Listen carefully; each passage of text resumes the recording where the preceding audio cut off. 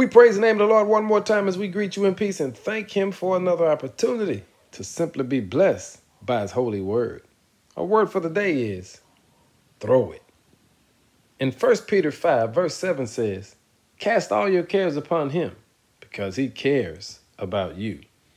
Anxiety is a strange thing. It creeps upon us at times when we least expect it. If you're not careful, it definitely can be overwhelming. But when anxiety hits, we often try to ignore it by distracting our minds. Listening to music, exercising, or doing anything that will place our mind in a different space. But Peter never tells us to deny, ignore, or even flee from anxiety. Instead, he says, cast. In other words, he's saying, you've got to understand the power you have in the next action that you take. That word cast in Greek, it simply means to throw.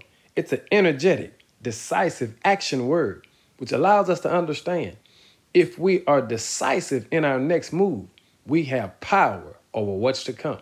Hey, family, I need you to take today and just throw everything that has been holding you back toward the Lord. Surrender it all. Give it to God because he definitely knows how to handle it. Here's what you do.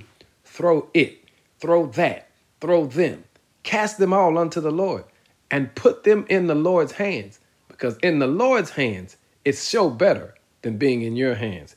I want to encourage you today to not allow anxiety, to not allow worry to get in your way today. God wants to bless you. God wants to help you.